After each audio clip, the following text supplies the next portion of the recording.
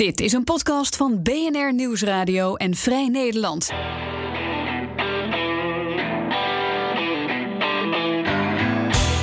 In deze Double Dutch podcastserie volgen correspondenten Reinoud van Wachtendonk en Freke Vuist Trump's America. Hallo en welkom bij de nieuwe aflevering van Double Dutch.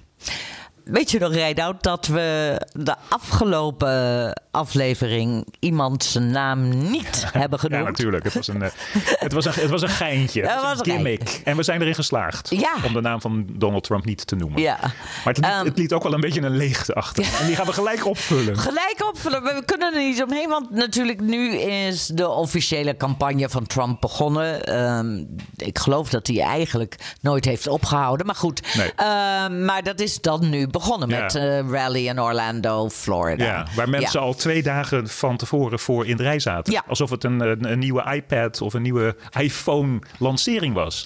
Nou ja, hij zei misschien dat iemand die gitaar speelde nog wel meer mensen zou trekken dan hij. Oh. Ja. Dat is heel bescheiden voor zijn doen. Vond ik ook eigenlijk. Ja. Dat viel me ook op. Ja.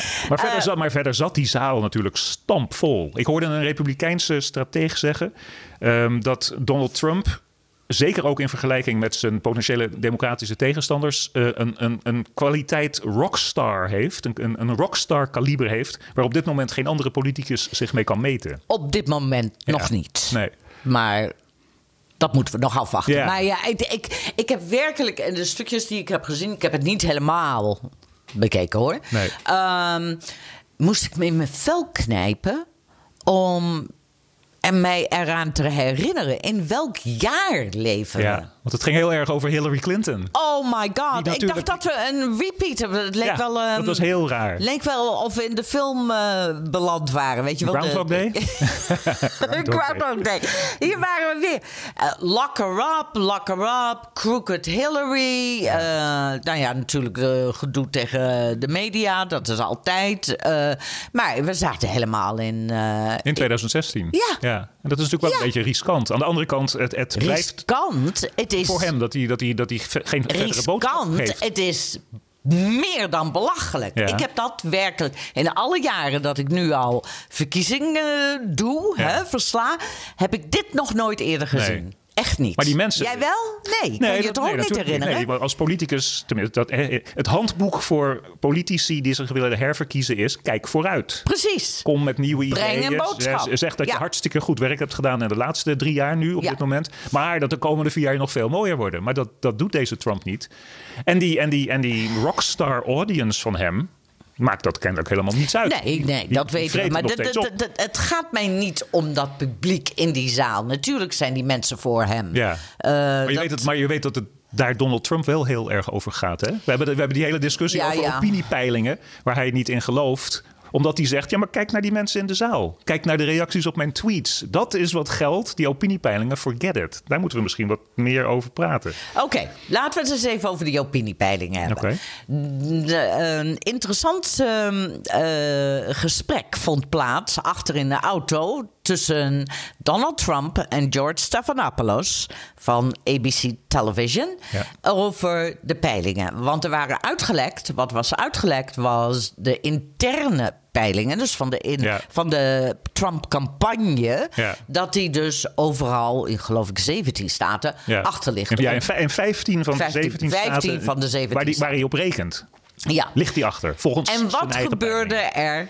er toen Stephanopoulos die vraag stelde? Gaan we even naar luisteren. Well, I don't believe those polls. There's no way he beats me in Texas. But even your own polls show you're behind right now, don't they? No, my polls show that I'm winning everywhere. I don't know. We've all seen these reports that with 15 out of 17 states, you spent $2 million on a poll and you're behind in 15 out of 17 states. Nobody showed you those polls because those polls don't exist, George. Those polls don't exist. But I just had a meeting with somebody that's a pollster, and I'm winning everywhere. Het eerste wat Trump natuurlijk zegt is... wel, nee, is helemaal niet waar. Die peilingen tonen aan dat ik overal voor lig. Ja, ze bestaan niet. Die peilingen bestaan niet. En dan zegt hij... Eerst doet hij blijkbaar alsof die peilingen er wel zijn... maar gelogen hebben. En dan zegt hij in de volgende zin... of bijna in dezelfde adem... ontkent hij dat die peilingen bestaan. Precies. Ja. Nou, daar moest de campagne later op terugkomen... want die waren dus gelekt. Ja. En ze hebben prompt een aantal van die peilingenbureaus ontslagen. Ja, je kan niet met slecht nieuws bij Donald Trump aankomen. In Noord-Korea word je geëxecuteerd. Hier in Amerika is het nog steeds zo dat je wordt ontslagen. Als je met slecht nieuws aankomt. Ontslagen. Maar goed. Oké. Maar... dat alles bracht me wel op de grote vraag. Wat doen we met? Want nu worden we ineens werkelijk... de peilingen vliegen ons om de oren. Peilingen van de verschillende democratische kandidaten. Weet je wel, Sanders die iets terugvalt. Elizabeth Warren die iets omhoog klimt. Wat doen we met deze peilingen? Want... we hebben allemaal een soort van traumatisch... post-traumatic stress syndroom bijna. Vanwege 2016 en de peilingen. Ja, toen iedereen tot 11 uur 's avonds erop vertrouwde van verkiezingsdag... dat de peilingen zeiden dat Hillary Clinton ging winnen. Ja, en natuurlijk won ze, want ze had de meeste stemmen... maar niet in de cruciale staten waar het om ging. En dat verschil was heel klein. En mensen, weet je wel, die in de peilingen business zitten... die zeggen dan ook, bla. Die houden nog steeds vol dat alles in de foutmarge zat. In de foutmarge zat. Dat de helemaal niet zo slecht hoe dan ook. Maar goed, het was een trauma. Precies, op ons kwam het allemaal als trauma over. En daar leven we dus nog in. Maar tegelijkertijd moeten we dus nu met die peilingen omgaan. Ja. Dus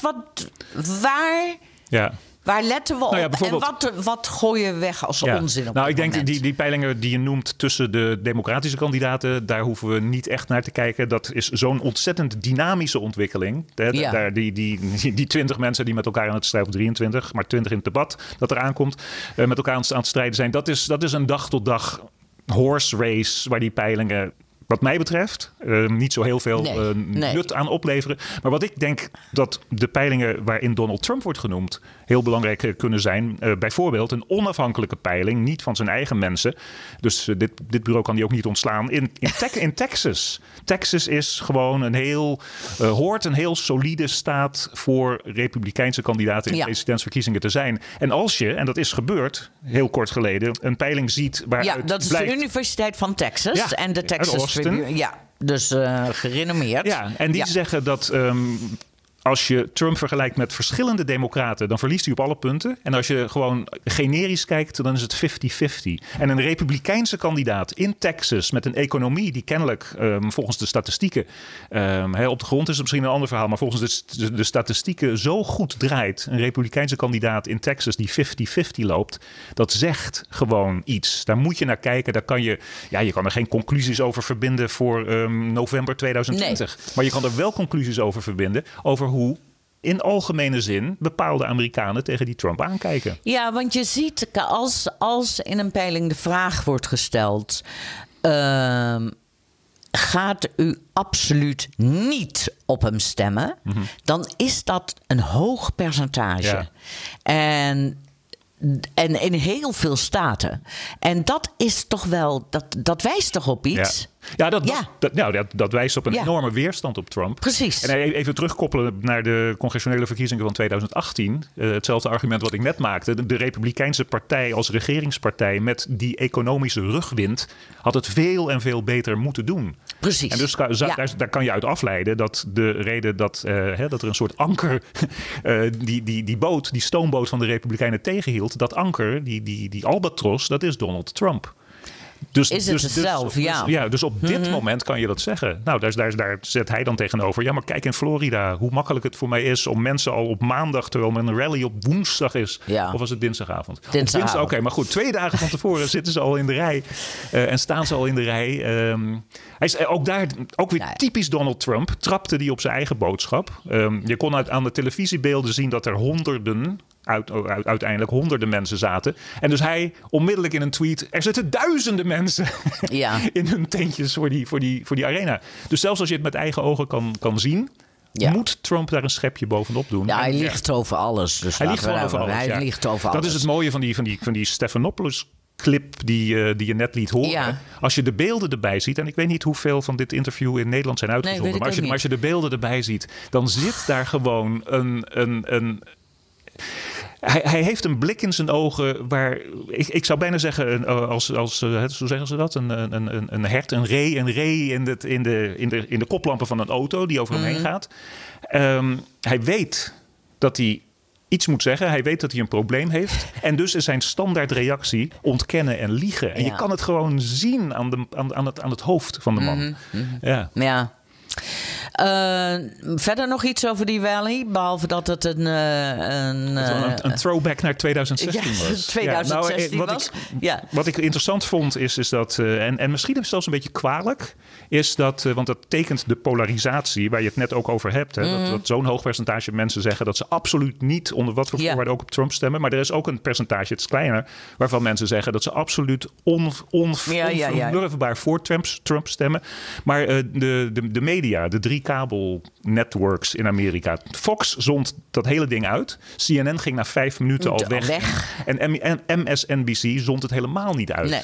En dat vind ik toch een beetje kwalijk. Want dat speelt in die polarisatie in. MSNBC, alleen maar links-liberale mensen die naar kijken. Dus die nemen die boodschap maar die hele rally was toch... Ik bedoel, hij heeft al niks sinds het moment... het was geen nieuws dat hij zich verkiesbaar stelde. Kom op. Hij heeft die papieren al ingevuld toen hij president werd. Klopt. Op de dag van de inauguratie, geloof ik. Maar B, die rallies houdt hij voortdurend. Hij heeft er iets van 60 gehouden en 5 al in 2019. Snap ik. Maar het is gewoon, het is traditie. En ik weet dat met alle tradities en alle normen gebroken wordt dat een... maar hij breekt ze eerst. Ja, oké, prima. Maar ik ga er tegenover nog iets zeggen wat mij een beetje kwalijk lijkt in ons medialandschap. De Democratische Partij, die eigenlijk moet gaan lijken op een alomvattende tent. Iedereen hoort bij ons. Yeah. Die hebben jij weet het misschien beter dan ik, maar er komt iets aan. Ik geloof in een van de Carolina's. Een democratisch kandidatending. En het enige network dat daar mag gaan uitzenden is MSNBC. En als wij zeggen dat Fox News een propagandazender is voor de president, wat ze zijn. En als je dan als tegenpartij, als oppositiepartij, ook maar 1 kabelkanaal uitnodigt op jouw rally, dan ben je ook met een soort... daar ben ik met je eens. En dat speelt in de dat ben ik helemaal met je eens. Daar moeten de democraten mee oppassen. Het moet aan de nieuwsorganisatie zelf zijn. Ja. Ik bedoel, als CNN na 5 minuten te besluiten, hier wordt absoluut niks nieuws gezegd, en wegdraait, dat is hun goed recht. Ja, en natuurlijk, het is iedereen's goed recht. Het is ook de Democratische Partij hun goed recht om maar 1 kabelkanaal uit te doen. Dat vind ik niet. Want dan kan je niet meer gaan klagen over Fox. Dat Fox zo partijdig is. Ik bedoel, de journalisten uitsluiten heb ik nooit van gehouden. Of wie het ook doet. Anyway. Je luistert naar Double Dutch en deze podcast wordt mede mogelijk gemaakt door Applelease.com. Applelease is full service Apple leasen voor bedrijven in Nederland en België. Meer informatie op het internet applelease.com. Ja, nog even over die Trump-rally, waarin hij een herverkiezingscampagne aankondigde. Ook al had hij dat, zoals je zegt, 2 jaar geleden al gedaan. Je zegt ook, er zat helemaal geen nieuws in. En er zat wat mij betreft wel degelijk een beetje nieuws in. Ik begin al te lachen, dus het is niet helemaal serieus bedoeld. Maar je weet dat hij in 2016 en tot eigenlijk die rally, zijn grote slogan en al die rode petjes. Make America Great Again. Make America Great Again. En tijdens die rally zei hij tegen zijn mensen, hij zei ook van, jullie worden er misschien een beetje boos over, want het betekent dat al die arme sloebers nieuwe petjes en nieuwe t-shirts moeten kopen. Maar hij zei, business. De nieuwe slogan is Keep America Great. En het nieuwsfeit daarin zit, wat mij betreft, in het gegeven dat kennelijk hij, en waarschijnlijk ook al die supporters van hem, vinden dat hij de laatste 3 jaar America groots heeft gemaakt. In alle eer en glorie heeft hersteld. Want nu gaat hij dat behouden. Hij gaat Amerika groots en in volle glorie houden. En dat brengt me op een tweet die een paar weken geleden aan ons werd gericht. Naar aanleiding van dat grapje wat je in het begin zei. Hè, dat we Trumps naam niet noemden voor een hele uitzending lang.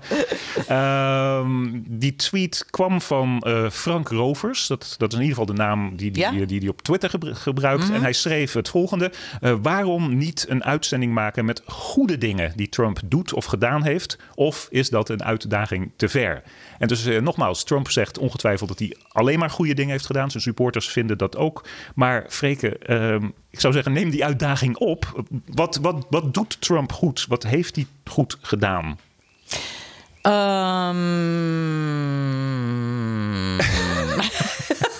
Oké. Er zijn dingen die hij goed heeft gedaan. In ieder geval voor zijn supporters. Hij heeft de belastingen verlaagd. Dat is goed voor een deel van zijn achterban. Nee, maar achterban. Nee, ik bedoel... Oké, we moeten misschien de definitie van goed gaan bespreken. Want hij is in ieder geval succesvol geweest in het verlagen van de belastingen. Hij is succesvol geweest in de rechters. Dat is heel belangrijk voor Republikeinen. Dat is het enige wat er eigenlijk op mijn lijstje staat. Okay. Criminal justice reform. Het gaat met name over de massa-opsluiting in gevangenissen.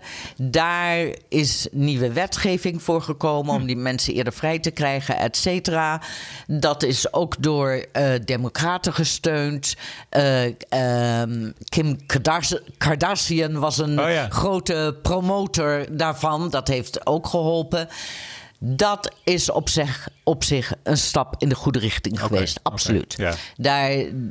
Het is beperkt, maar in ieder geval er is iets gebeurd. Ja.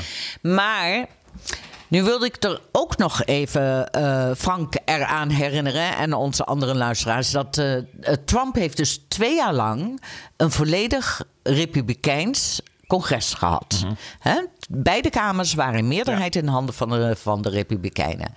Wat heeft hij dan aan de beloftes die hij in 2015, 2016 heeft gedaan waar kunnen maken? Ja. Oké. Een belastingverlaging voor de middenklasse. Juist, dat is gebeurd.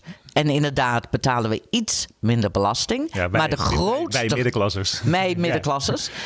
Maar de grootste... gelukkigen van deze belastinghervorming waren natuurlijk de rijken. En dat weet eigenlijk iedereen. Ja. Dat weet iedereen. Ja. Dus die boodschap van... ik heb jullie zo geholpen met belastingen... die komt helemaal niet over. Oké, gezondheidszorg. Ja. Hij wilde af van de Affordable Care Act.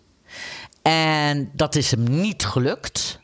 Dat heeft op het randje gezeten, maar dat is hem niet gelukt. Dankzij John McCain onder andere, toen nog. En hij heeft geen enkel plan ingediend wat daarvoor in plaats zou moeten komen. Ja. Nou heeft hij daar weer over. Ja. En gezond... Dus... dat is wat ik bedoel met de definitie van goed. Ik geloof dat jij precies op dezelfde lijn zit. Goed bedoeld of goed voor een groter goed. Ik was het alweer vergeten hoor. Maar die hervorming van het strafrechtssysteem... dat is iets dat vooruitkijkt. Dat voor een groter doel is. Voor een groter goed is. Goed bedoeld is. Maar de zorg, daar heb je helemaal gelijk in. Het zou een groter goed zijn om te proberen de gezondheidszorg te hervormen. Obama, Republikeinse tegenstanders waren het er niet mee eens. Maar hoe je het ook wendt of keert, hij heeft een zorgplan ingediend en er doorheen gekregen... wat bedoeld was voor het grotere goed. En wat nu vrij populair is overigens. En wat jij zegt, wat Trump probeerde te doen was het terugdraaien... zonder dat hij en zijn partij, de Republikeinse partij, daar een alternatief voor had. Dus dan is het niet voor het grotere goed. Nee. Daar zit ik mee. Goed en goed doet, goed gedaan heeft. Ja, succesvol op een hele hoop punten. Maar hij heeft heel veel dingen teruggedraaid. Die Obama had was begonnen...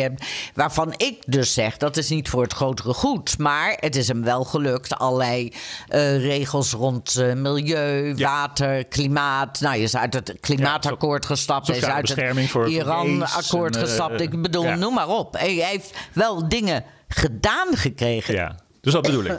Succes voor een beperkte groep mensen, namelijk zijn achterban. Dat heeft hij goed. Daar heeft hij absoluut gescoord. En dan wil ik weer kijken naar wat is dan... waarop voert hij campagne? Hè? Behalve dat hij Hillary Clinton nog steeds wil opsluiten. Ja, en immigranten wil uitsluiten. En immigranten wil uitsluiten en nog steeds zegt dat die muur gebouwd moet worden... of zegt dat die al gebouwd wordt, wat helemaal niet zo is, et cetera. En nu kondigde hij zelfs aan dat miljoenen mensen zonder papieren opgepakt zullen worden. Ja. Nou, dat geloof ik niet, maar iedereen is dood nerveus. Nou, dat is het. Ja. Dat is zo kwalijk. Dat de hele immigrantengemeenschap nu weer de schaduw, nog meer de schaduw in moet. Maar laat ik dan nog eens terugdenken maar zijn achterban vindt dat goed. En dus nogmaals, tussen aanhalingstekens, wat is goed? Ja, de achterban en dat is het grote verschil met de Republikeinen in het verleden. Een Ronald Reagan zou nooit dergelijke retoriek gebruiken. Nee. Nooit. Nee. Je kunt veel van hem zeggen, maar absoluut niet. En Ronald Reagan heeft een vooruitkijkende, voor het grotere goed bedoelde immigratiehervorming door. It is morning in America. Het heeft een belofte, de belofte van een beter Amerika, de belofte van een mooier Amerika. Trump belooft ons niet. Zelfs George Bush had een belofte. Hij had een belofte over conservatism with compassion. Nou, is ook niet echt van gekomen, maar het is een belofte. Maar conservatieven kunnen ook vooruitkijken. Ja, en met een belofte en met een beeld komen van een beter Amerika in de toekomst. Ja. Ik hoor niets van deze man, van een beeld van een beter Amerika van de toekomst. Dat ben ik helemaal met je eens. En wat dus voor mij toch wel betekent dat... dan moeten we ook nog meer dan 500 dagen dit aanhoren. Sorry, maar dat is eigenlijk heel erg deprimerend. Want hoe cynisch ik ook kan doen over een Ronald Reagan, over een George Bush en hun positieve boodschap die ze niet realiseerbaar maken. Het had tenminste een soort van belofte van een beter. Het was onderbouwd met een visie. Met een visie voor de toekomst. Ja. En dat heeft Trump. En dit is alleen maar haat. Ja. En dus terugkijkend op die rally. Maak je borst maar nat. Ja. Oké, dus... en sorry Frank, ik wil best... Hij heeft heel veel... hij heeft heel veel dingen gedaan gekregen, Trump. Maar voor het grotere goed van Amerika of van de wereld, nee. Dit is Double Dutch. En Double Dutch wordt mede mogelijk gemaakt door EFK Interim Management en Advies. EFK ondersteunt organisaties in de publieke sector met interim HR en financials. Ga naar de website efk.nl voor meer informatie.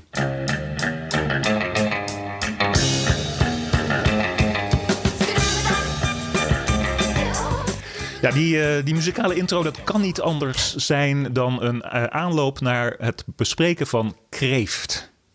Lobster. Hou je van lobster? Ja. Ben je een lobster-fan? Oké.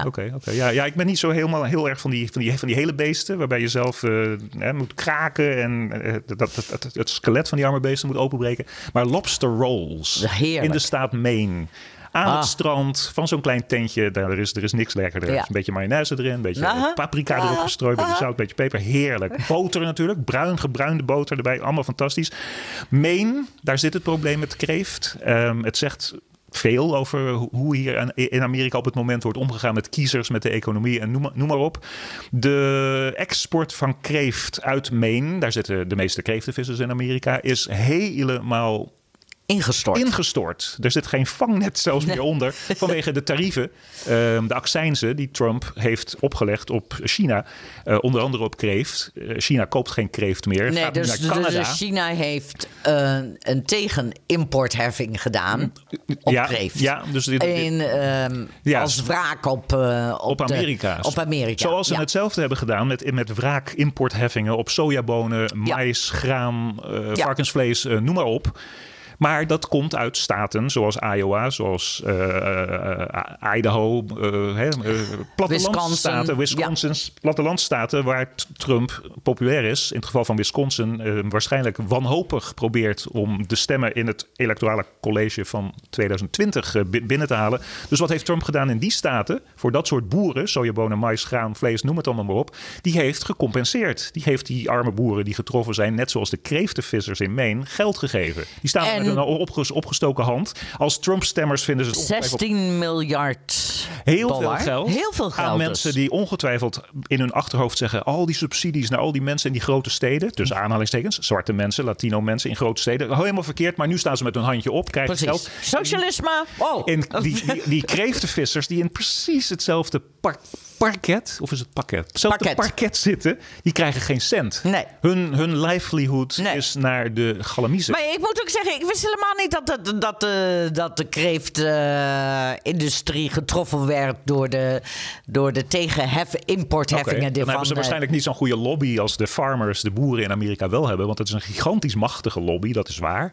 Kreeftenvissers hebben dat kennelijk niet. Maar het andere grote probleem is dat Maine en andere New England staten geen politieke invloed meer hebben bij deze president en bij de Republikeinse partij. Ik zag het zijn democratische staten. Maar zelfs Maine. Nou, niet helemaal. Nou, niet helemaal. Nee, maar Maine is nog de meest conservatieve en bovendien zeer rurale staat. Er zijn 6 staten in New England. Maine, New Hampshire, Vermont, Massachusetts, waar wij nu zitten, Connecticut en het piepkleine staatje Rhode Island. Die hebben een congressionele delegaties, dus senatoren en afgevaardigden van 33. Wat er aangeeft dat die 6 staten niet zo heel veel mensen hebben. De meeste wonen in Boston. Maar van die 33 congresleden, dus 12 senatoren en 21 afgevaardigden, is nog maar 1 republikein. En dat is in Maine. Daarom zeg ik dat is Susan Collins. Susan Collins is een republikeinse. Maar dat geeft dus aan dat Donald Trump ook totaal niet, en de Republikeinse partij totaal niet geïnteresseerd meer is in New England. Dus dat is 1 conclusie die hier aan Nou ja, je kan er ook een andere conclusie aan verbinden. En is dat die handelsoorlog die gaat door. Er zijn besprekingen volgende week op de G20. Oh ja, Japan, hè? Ja. Ik denk niet dat daar een akkoord uitkomt. Nee. Dus dat wordt alleen maar erger. En het probleem is dat er natuurlijk heel veel industrieën en takken van industrieën getroffen worden hierdoor. Dus als je ook de kreeftvissers gaat compenseren, zoals je die andere de boeren in het Middenwesten hebt gecompenseerd, waar hou je op hiermee? Dus wat je zegt is dat de regering, deze Republikeinse regering, doet waar zij Obama ontzettend mee om de oren hebben geslagen. Namelijk het kiezen van winners en verliezers in je economie. Ja. Obama die had allerlei problemen, maar die had hele kleine dingen zeker afgezet tegen wat Donald Trump voortdurend uithaalt en uitvreept. Met, ik geloof, was het niet? Het was een fabrikant van zonnepanelen. Daar had de regering een bepaalde subsidie aangegeven en daar is die maanden, zo niet jarenlang door achtervolgd. Want deze regering zou met het kiezen van die zonnepaneelfabrikant en het geven van een subsidie daaraan een economische winnaar hebben gekozen. Nou, precies hetzelfde gebeurt natuurlijk nu op politieke gronden. Die landbouwstaten en die boeren, machtig als ze zijn, die worden nu verklaard tot economische winnaar. Ja. Die kreeftvissers. Ik had een e-mailtje gekregen via mijn vrouw over een postorderbedrijf in juwelen, sieraden en andere luxe goederen. En daar staat heel ze verontschuldigen zich vreselijk per morgen. Dus dat is deze week. Het is de Meva K collection. We are adding a small price increase due to President Trump's new tariffs with China. Our manufacturer was very nice and only passed on $1 per item. En het zijn van die hele kleine oorbellen. Dus $1 is nogal wat. Op een $15 of $18 paardje oorbellen. Instead of a 25 increase per item. Want dat zijn die accijnzen. We are hoping this is a temporary situation. We are only passing on exactly what is charged to us. We hope that you understand. Maar die mensen zijn dus als de dood dat hun markt aan het instorten is. Wat met die kreeftvissers is gebeurd. En heel veel fabrieken in Amerika weten van gekkigheid niet meer wat ze moeten doen om een exportmarkt veilig te stellen. Ja, nou, ze gaan daar. Ik zag dat de kreeftindustrie in Maine, die groot is, dat die naarstig op zoek is naar andere exportmarkten. Ja. Maar zoiets duurt jaren om dat op te bouwen. Ja. En ondertussen trouwens loopt Canada er mooi mee weg. Ja. Maar ik zag over wat kost het. Ja, China heeft een geintje uitgehaald, ook uit de wraak. En even in mijn achterhoofd houden, het kost jaren om dat weer op te bouwen. Wat China nu kennelijk heeft gedaan, is dat ze in Canada de accijns-importheffing op kreeft hebben verlaagd. Dat maakt het nog beter en makkelijker voor de Canadezen om die exportmarkt in te pikken. En het is dezelfde kreeft, mag ik wel zeggen. Of het dat nou meen of ja, natuurlijk. Dat kruipt over dezelfde zeebodem. Maar dus wat Trump soms is het per dag en seconden, namelijk een tweetje van hem. Maar wat Trump in dagen, weken, maanden voor elkaar heeft gekregen, namelijk het bijzonder problematisch maken van Amerikaanse exportmarkten, dat gaat, zoals jij zegt, jaren kosten om goed te maken. Dus dat is een ander probleem. Ja, en hij doet alsmaar, terwijl het hem al 1 miljoen keer is uitgelegd, dat geld komt niet in de schatkist van de Verenigde Staten. Nee, daar betaalt de consument voor. Ja. Ik zag net dat de Federal Reserve Bank, de het staatsbank, een schatting heeft gemaakt van wat kost dit ons? Wat kost dit het gemiddelde huishouden, Amerikaanse huishouden? Nou, in die importheffingen. Dat kostte $414 in 2018. De verwachting is miljard. Per huishouden? Per huishouden. Ja, okay. En het dubbele in 2019. Wow. Dus dan hebben we het over meer dan $800. Nou, jij weet ook dat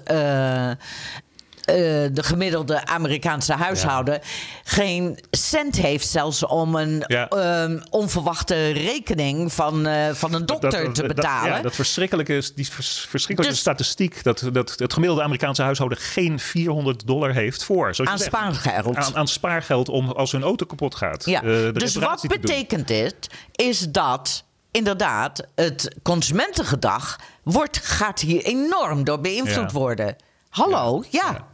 Nou, je zei net ietsje eerder dat je niet verwacht dat er tijdens de besprekingen tussen China en Donald Trump iets wordt opgelost in Japan. Aan de andere kant, zo gauw Donald Trump dit doorkrijgt, en dat doet hij voortdurend, dan trekt hij weer een konijn uit de hoge hoed en zegt: we hadden een vreselijk probleem. Hij zegt er niet bij dat hij dat had veroorzaakt. En ik heb het opgelost. Dus die kans is ook best aanwezig, hoor. Als diezelfde getallen die jij net noemt tot hem doordringen, dat ze zijn herverkiezingskansen kunnen gaan verkleinen, dan is dat best mogelijk. Ja. Maar wat je net hebt gezegd. En de IMF, de International Monetary Fund, die heeft schattingen gedaan over wat dit dus de wereldeconomie gaat kosten. Ja. En dat is niet mis. Nee. Wat wellicht kan betekenen dat die hele prachtige economie waar Trump nu van zegt dat hij die heeft gemaakt. Ja.